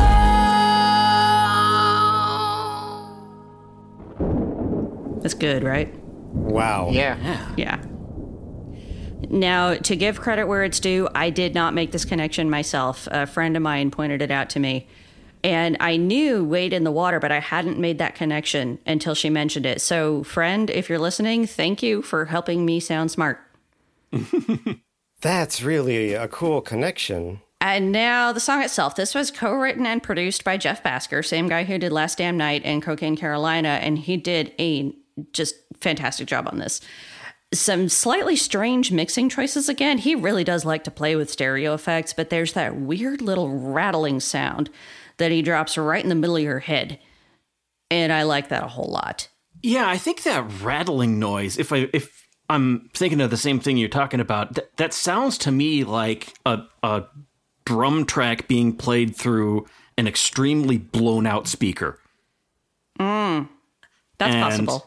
Yeah, or something made to sound like an extremely blown out speaker. It's a very Tom Waitsy sort of production technique. Yeah. Yeah, there's a similar effect on the drums on the Decemberist song We All Die Young. And I remember asking Will if you knew what was making that, and you thought they'd put a little bit of a delay on the reverberation on that, which also makes sense to me. I'm sure I told you that. But I remember the song. I can't quite remember that particular effect on the song, though. But if I'm always right, so naturally, if that's what I said, Yeah, I have no reason to so disbelieve it goes. It's true, he is. But yeah, I like the atmosphere on this song a lot. You can see the fog and the trees with those tangled up roots sticking out above the ground. And one of my first thoughts when I heard it was, well, this song is just asking to be included in some gritty TV drama I've never heard of. And what do you know? It was in a show called Yellowstone that I know nothing Really? about. Yeah. There are too many damn TV shows. Right? I'm amazed it wasn't in True Detective. Yeah, it does sound like that. But I want to bring up another live version here because I played the earlier one to like point out how much weaker it is than the studio version. And in this case, I want to play one that I really like. So there are a few unaccompanied performances of this song on YouTube, and I get the opposite impression from them than I did with Under the Influence. I think that they're really at home in a live setting. Ain't gonna drown in the water. Ain't gonna drown in the water. Ain't gonna drown in the water. 'Cause the good Lord ain't bringing me home. Ain't gonna drown in the water. Ain't gonna drown in the water. Ain't gonna drown in the water. 'Cause the good Lord ain't bringing me home. And I love listening to live versions of Elle King because, again, this was the 2010s, like the age of autotune, and listening to her belt out this song, it's pretty clear that there's very minimal pitch correction on this album, if any at all. And I don't know that for a fact. Mike, maybe you can hear it better than I can, but it seems to be mostly her. I can't hear it anywhere on this album. I know it's pretty much like I read an interview with Nico Case once where she talked to the owner of the studio she recorded one of her albums at, told her that the only two people who have come through that studio that didn't use autotune were her and Nelly Furtado. So it's just something, it's just the way things are done. So maybe there's a little bit of it on this album, just, for the sake of making it perfect, but I can't hear it. I think it's at least 90% just her belting it, which is really refreshing to hear on such a new album. Yeah. And I saw Elle King live in 2019 as she was opening for Heart and only had a half an hour. But Ain't Gonna Drown was one of the songs she did. And it sounded fantastic. Yeah, I just wanted to qualify that because I figured that it's largely her vocals, but I also figured that like there's so many engineers and producers and mixers on this album that I figure auto-tune had to come in somewhere just because that's the way things work. But nonetheless, excellent vocal performance. Even if she didn't necessarily need it, they probably just couldn't help themselves. Yeah. Well, if they wherever they did use it, if they did a good job of hiding it. Like I've gotten really good at hearing auto-tune where I probably wasn't supposed to hear it, like on live albums and things. Yeah, I guess just to sum up about Ain't Gonna Drown, I really, like, we've gotten so far into the album, and I still did not expect that she was going to take this left turn into sort of occult weirdness, like PJ Harvey or Tom Waits or Jim White might have gone with. And I'm crazy about the drum loop that spins through this song, which it sounds to me like a wax cylinder recording of some flim-flammer rhythmically thumping his thigh against the table during a seance to pretend the ghosts are there. I love it. It's a terrific song. This is probably after Cocaine Caroline, it's probably my second favorite. Oh, I love that you like it so much. So moving on, we've got Jackson as track 10. I'm sorry, Miss Jackson. Oops. Why did I not see that coming? I was expecting Johnny and June. I'm sorry, Miss Rogers. That was, of course, Miss Jackson by Outkast. You are not for real. A song that came out when Elle King was 11, just to remind you guys that we're old. God. Here's Elle King's Jackson. Guitar drone. Yeah. Mama's dead and gone. Papa ain't there. Mama's dead and gone. Papa don't care.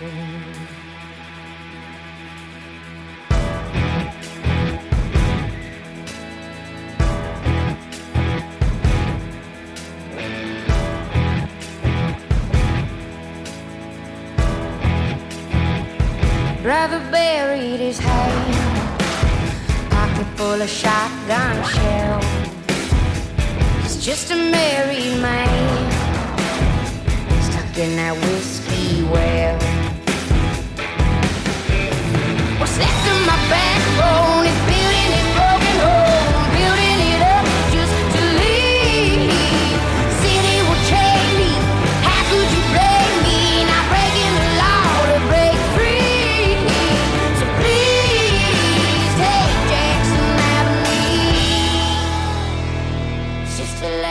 This is my favorite song on this album. This is badass. It's another Jackknife Lee production, and he left some grime on it this time. Yeah, he did. This is a fucking incredibly good blues rock song with the same swampy feel to it as Ain't Gonna Drown, only way angrier. This is a song that I listen to with my entire body, but only when nobody else is around. Now, I said in our Black Sabbath episode that I don't tend to like it when the drums, bass, and guitar are all doing the same thing. But guess what? I'm a big fat hypocrite because that is what's happening here. And it really gets me. That snarly guitar drone combined with the just enormous low end is a fantastic effect. And there's whatever sound is going on in the background that kind of sounds like howling wind. Plus, the song just builds amazingly well until it gets to the chorus, which I swear to God, this has become one of my very favorite choruses of all time, with just incredibly good lyrics. What's left of my backbone is building this broken home, building it up just to leave. It's so good. And the melody in it is excellent. The interval going up to the word leave, it's really unusual and adds to the overall extremely dangerous feeling of this song. Now, I also think this is Elle's best vocal performance on this album, and she is a damn good singer. Her voice starts off fairly small at the beginning of the song, but it builds and builds and builds until it is enormous. She's very snarly the whole time, right along with that guitar. And then there's that thing she does with her voice at the end of the bridge that is just to die for. These dreams I made before I wake. Oh, I won't waste no more time. Hey, what's left of my backbone is building this broken home, building it up just to me. Now, it took me a long time to fully appreciate this song, but now it's one that genuinely moves me every time I hear it. There aren't very many songs where if somebody were to tell me they don't really like it, I would argue with them. But if you guys tell me you don't really like this, I am going to fucking argue with you until midnight. So you best be prepared. I don't like this song. No, I like it. I'm going to claim I like it just because I'm sleepy. However, I tried to come up with something like original to say about it, but I don't know. It's a nice, like, yeah, swampy blues rock song, like you said. But as far as I can tell, the title refers to Jackson, Ohio, which is around where Elle King grew up. And that's like deep rural Ohio, we're talking pure Midwest here, which... that's a surprise. I actually assumed it was Jackson, Mississippi, just because the song sounds so swampy. Yeah. I did too. Interesting to me. a lot of interesting to learn. a lot of cities in America named after that shitty president. Well, that's... But well, yes. But I think that Elle King's entire journey as an artist is really interesting because I'm sure that being related to Rob Schneider has opened some doors for her over the years. Sorry to bring him up again, Amanda, but I think it's interesting that she has a celebrity father, but not like the privileged, guided, groomed upbringing that would imply. Like she really Right. lived in the middle of nowhere, and not dissing Ohio here, but You can diss Ohio. Except for GBV and Devo, nothing seems to redeem Ohio. Well, the Rock and Roll Hall of Fame is in Ohio. Thank you, Mike. and I like Cincinnati too, but they put chili on spaghetti, which is weird. But she like. Bizarre. But she gradually built her musical sense, like from her stepfather's collection, from music camp, from like sneaking into clubs in New York, just from experiencing music. And I just like that. It's that the result is the really distinctive sort of smorgasbord you get throughout Love Stuff. And this song is no exception. Yeah, I'm with Amanda here. This is my favorite on the album. I will, Yes! I will not Really? be here till midnight. It's just such a big sounding stomper of a song, and she just wails on it. The riff is just as simple as can be, but something about the way the piano and the guitar and the organ are offset to make that. It's, you don't need more than 2 chords. 3 and you're into jazz. And it's also the moment on the album. It's the only time a female singer has ever reminded me of Ben Ottewell from Gomez, who has been compared to both Tom Waits and a water buffalo. I love the silence, but there's silence killing me. Sitting here in silence, man, I don't get no peace. The waves upon my shore take me away, piece by piece. Gonna leave everything I know, gonna head out towards the sea. Jump off this island, gonna head out towards the sea. I guess I can hear that comparison. Ben Ottewell is a terrific singer, Yeah. too. He's, if you guys are not familiar with Gomez, their albums Bring It On and In Our Gun in particular are tremendous. And he's got this low, raspy wetlands of a voice, too. And I can totally hear that comparison, though it would never have occurred to me to make it. It's just something, it's the raspy quality and also just sort of the way she phrases things in the chorus there. Mm-hmm. But yeah, I like this one a lot. Yeah, I think that's correct. Although the way she phrases things in the chorus was somewhat incorrect, I found, because I initially thought she was singing "Take Jack's Anatomy." And Is that I different didn't from Grey's really- Anatomy? they can have that too. I meant the medical textbook more than the TV show, but you know. So yeah, it didn't make a big emotional impact on me that way. But yeah, it's honestly, it wasn't much of a standout for me. I don't dislike it at all, but I certainly will go back in and give it another open listen. Yeah, listen to it again. That's more carefully. That's an order. Intend to, Amanda. You better, Will. I only have one syllable in my name, so it doesn't sound like that when you yell at me. All right, Christopher. All right. Yeah, that's your nickname, Will. Oh, yeah. Christopher Williams. That's right. Before I embarrass myself further, we're going to go on to Make You Smile, track 11. I like what you do and I like what you keep doing. Your eyes look mighty fine, I really think I'm losing it. Oh, oh, oh. Oh, oh, oh. Pretty boy, don't be shy like all your bad ideas. Ain't this a nice surprise to find a man so dear? Oh, oh, oh. Oh, oh, oh. Say you'll be my baby and I'll be your girl, and you can have this heart of mine, 'cause I would walk 1,000 miles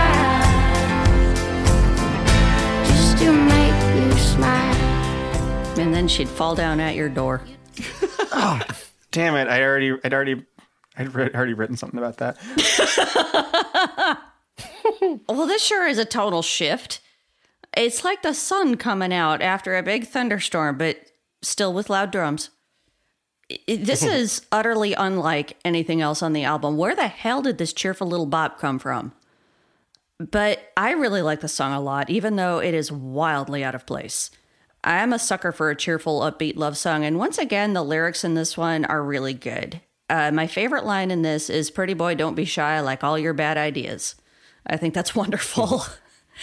Plus, it is in and out in 2.5 minutes. The one big problem in this is, holy mackerel, does she ever lose momentum. In the verses and again in the chorus, the drum is working really hard to keep up the pace, and I feel like the vocal is just fighting it the whole way. So I wish the melody hadn't just wasted all that energy it built up at the beginning, but I still really like this one. This is another Jackknife Lee production, and it turns out I like his style a lot. Evidently. That still blows my mind that he's the guy from Compulsion. That's so cool. Anyway, Mike, what about you? What do you think about this one? I gotta admit, I'm not super into this one. Although it doesn't actively annoy me or anything. I think part of it might be that, you know, she's just spent the bulk of this album breaking up with you because you're boring. You know, I gotta admit, I don't entirely believe that she would walk 1,000 miles to make somebody smile. And I don't believe that the Proclaimers would do it either. So, you know, just to be fair. I wouldn't. Okay. Rich, what about you? Well, half of my commentary was just going to be that same Proclaimers joke that you two have already made so far. I feel like I'm on Hollywood Squares and the card that says joke. I can't use that card anymore, so I have to go back to the card that says opinion. And my opinion is, what a nice song. This is a lovely song. I don't have anything very complex to say about it, but it feels like a great album track from like one of the 90s Lilith Fair artists like Natalie Merchant or Lisa Loeb or someone similar like that. Yeah. Yeah. I can see that. Yeah, I heard it as like Sean Colvin or Sheryl Crow or somebody along those lines. Yeah, it's a cheerful little number. And we're going to close things out with the final track on this album. I'm the worst moderator, I swear. Aww. So 12 track here now. See You Again title. Go music, go now. We've got 7 days till we say goodbye. Back to separate ways, but I'll miss you more this time. So won't you stay till the morning? I've been frozen since that night you sang with me. One more day for you to hold me, 'cause I don't know when I'll see you again. This song doesn't exist. As far Well, as that's I'm it. concerned, yeah. As far as I'm concerned, Make You Smile is the last track on the album. This one is even more wildly out of place, and there's just not really anything to it. I think if it were much shorter, more of a fragment, like around 45 seconds or a minute, I think it would work a lot better. But it's 3.5 minutes, which is awfully long for a song that doesn't really do anything. If it were up to me, I'd have just left this one off, but nobody ever asks me. Yeah, I think just at the length of the clip that we played just now, it would have been perfect just as a little post, a wafer thin mint to end the meal. Well, then the album would have exploded. Yeah. Oh yes, there is that, and so it's probably for the best for all concerned. But no, I think it's really pretty. It reminded me of, there's a Canadian singer-songwriter named John K. Samson who used to be in the band The Weaker Thans. I know them. Who his albums are similarly beautiful, but I find him a lot more moving lyrically than I do Elle King for some reason. But at any rate, that's what it reminded me of. And I got nothing against this song. So how about you, Rich? I don't mind it. I also just don't really have. It's just a nice little like wispy song to end the album. But the main hook kind of reminds me of "I Won't Back Down" by Tom Petty. But that's also kind of a very like basic chord progression. And because it sounds like it, I'm kind of surprised Tom Petty didn't show up with his lawyers and say like, "I'm going to need those royalties, please," because I invented that very simple chord sequence. But Like he I don't did want to disrespect. what was it, Sam Smith? Yeah, it was Sam Smith. I don't want to disrespect the dead here, but just that whole episode with Tom Petty kind of annoyed me. It's okay. Yeah. We're on the record multiple times as adoring Tom Petty. I think it's okay to say he screwed up that one time. Mm-hmm. Mike? Well, there are worse things than ending an album with a song that doesn't exist. Boards of Canada did the very same thing on Geo Gaddy. Magic Window is an entirely silent track.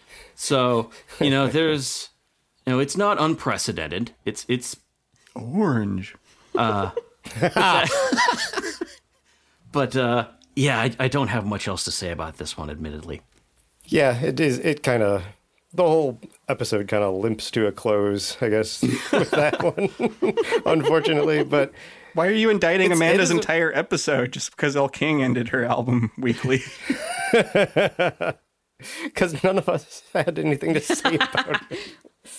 So what do you think about the album as a whole, Amanda? Sum it all up for us. It fucking rules. Of all the debut albums I have heard, I honestly think that this is one of the best. It is wall-to-wall bangers until the very end when it falls out a window, but that's okay. Elle King does not pull her punches, and I love that about her music. This is not a perfect album, and it has its weak spots, but these songs are undeniably great, and she is an amazing performer. Plus, she will rock your face off when she feels like it. I love her so much that back in 2019, as I mentioned before, my friend and I went to a Heart concert because Elle King was opening for them. And it was an amazing show. Sheryl Crow was there too, so it's interesting that you mentioned her before and Make You Smile. It was Elle King, then Sheryl Crow, then Heart. We had a fantastic time, but the reason we went was Elle King.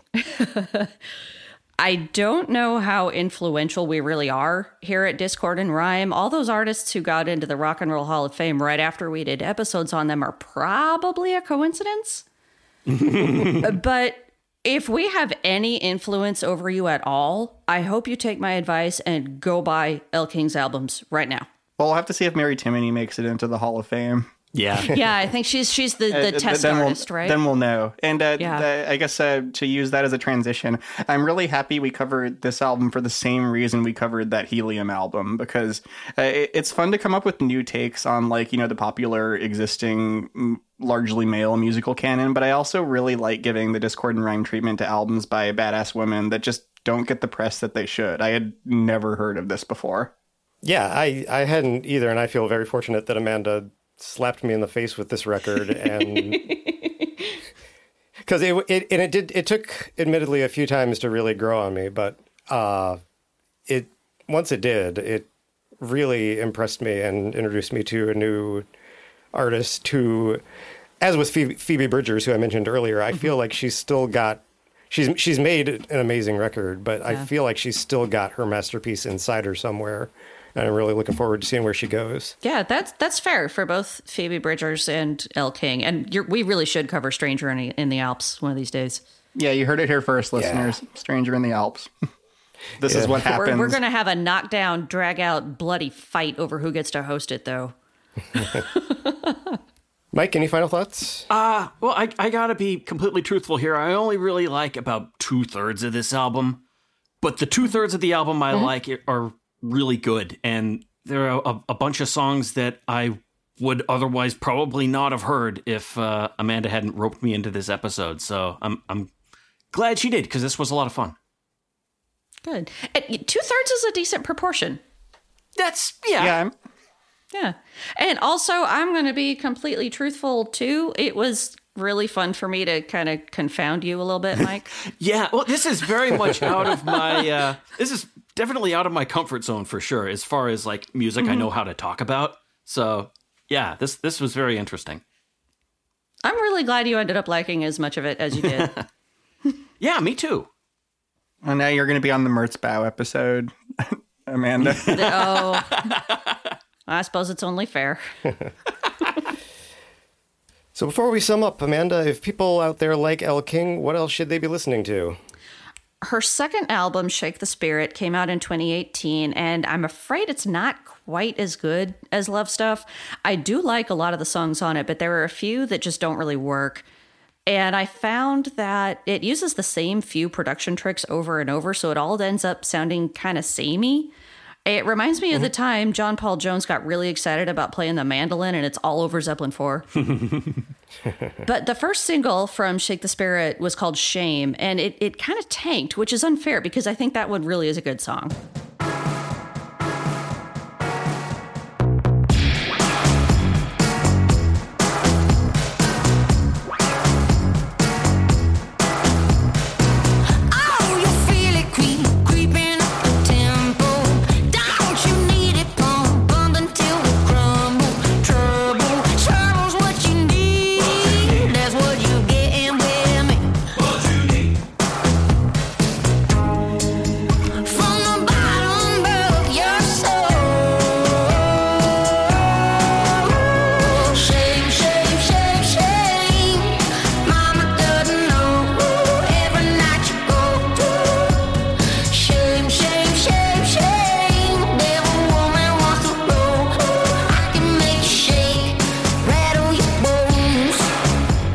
I've only listened to Shake the Spirit once, but I liked it a lot personally. Honestly, about as much as Love Stuff myself, with the caveat that it's aimed a lot more at my very particular music tastes. As you could hear on that clip, there's a lot more new wave and synth pop influence, and there's more of a sense of humor on the album, even if the jokes don't always land. And it's got a song co-written with Ben Gibbard from Death Cab for Cutie and the Postal Service, which is interesting. Oh, really? Yeah.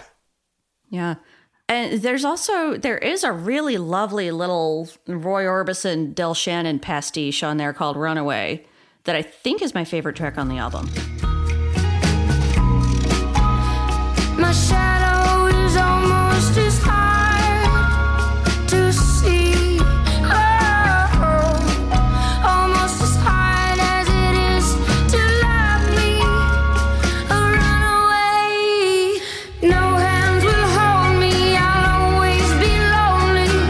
Is there someone out there who can break this habit of going? There's no way of knowing. I promise I'll always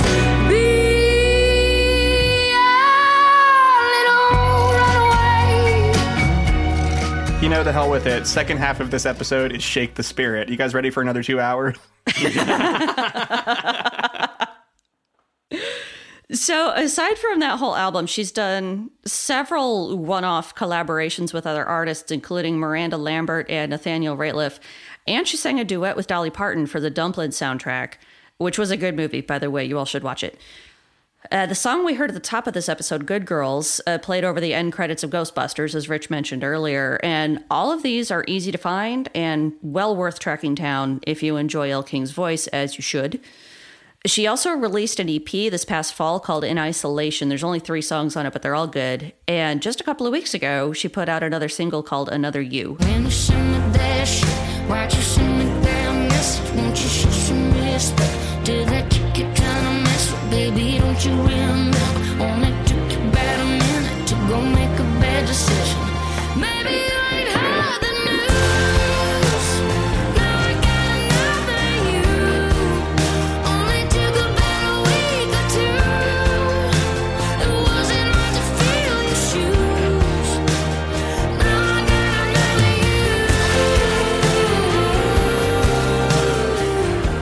you. All right, well, if nobody has anything else, next up in 2 weeks, Discord and Rhyme is pouring some sugar on you. No, we already covered that album. I'm talking about Bob Mould's band Sugar and their excellent 1993 album Copper Blue, and we'll be joined by special guest Scott Floman, co-host of the podcast Music Nerds Unite and a longtime friend of ours. All right, Scott. Scott! Woo! He's really awesome. Let's roll some credits. Thank you very much for listening to Discord and Rhyme. You can buy Love Stuff and other albums by Elle King at your local record store, or directly from elleking.com or soundcloud.com/ellekingmusic. You can also get it at the usual places such as Spotify, Apple Music, YouTube, and Amazon. We have also made you a Spotify playlist that you can find on our website, discordpod.com. You can also follow Discord and Rhyme at DiscordPod on Twitter for news and updates, and on Instagram for pictures of our pets. Editing is by Rich, and special thanks to Mike for production, our theme song, and original music. See you next album, and be ever wonderful. Making podcasts.